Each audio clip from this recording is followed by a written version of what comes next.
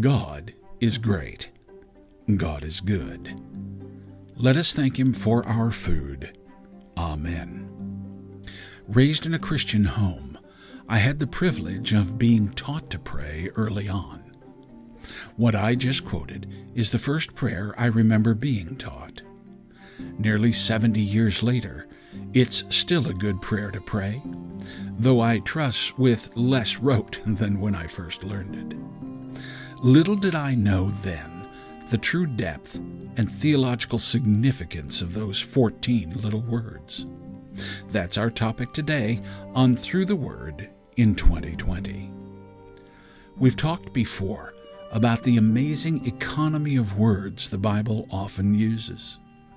One case in point is part of our reading for today, Psalm 100. It comes to us along with 2 Kings 6:24 through 8:15, Ephesians 1 through 2, and Mark 15:21 through 32. The structure of the psalm is simple. Verses 1 and 2 are a call to worship the Lord with gladness. Verse 3 offers 3 reasons for that activity. First, because the Lord we serve is God, supreme, holy, the Creator. Second, because He made us. We are not cosmic accidents.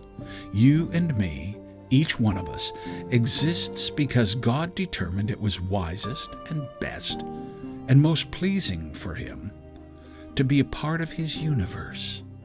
He personally decided you should personally be.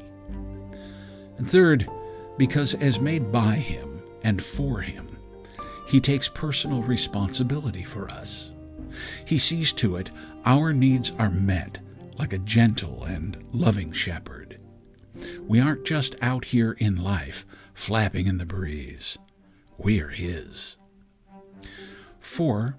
Verse 4, contemplating those realities, and we do need to stop and actually let those sink in. For once they do, they incite us to worship again. Which brings us to verse 5, and the simple prayer I was first taught at the supper table. In verse 3, we contemplated God's greatness. But in verse 5, we're brought to see He's not just great, He is good. A good God whose steadfast love endures forever, and whose faithfulness, His inviolable commitment to see all of His promises come to pass, extends to all generations.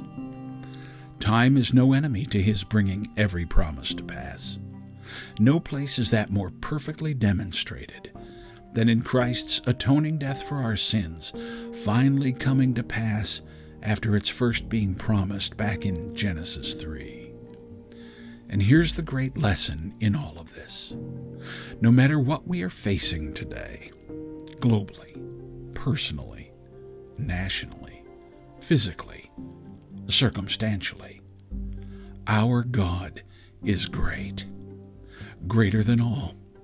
Greater than all of these things put together. He is more than sufficient for all we need, and greater than all that threatens us.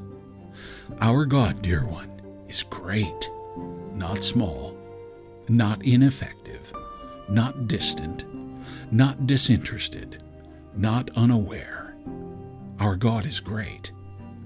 But if He were great and not also good, His greatness might not mean very much.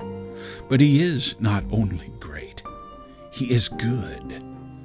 James 1:17, every good gift and every perfect gift is from above, coming down from the Father of lights, with whom there is no variation or shadow due to change. There's no defect in Him, no shortcoming, nothing dark, nefarious, or evil in the slightest way. He is good, all good, infinitely, absolutely, unchangeably, holy and just and righteous and good. And He can do His loved ones no harm in any way. When you sit for breakfast or lunch or dinner today, take a few moments to bow your head, and seeing the provision in front of you, stop and consider. Your food is there to eat, and you are there to eat it, because your God is great, and your God is good. Thank Him for that food. In that simple prayer, enter His gates with thanksgiving, and His courts with praise. Give thanks to Him. Bless His name. I'm Reed Ferguson, and God willing, we'll be back next Monday.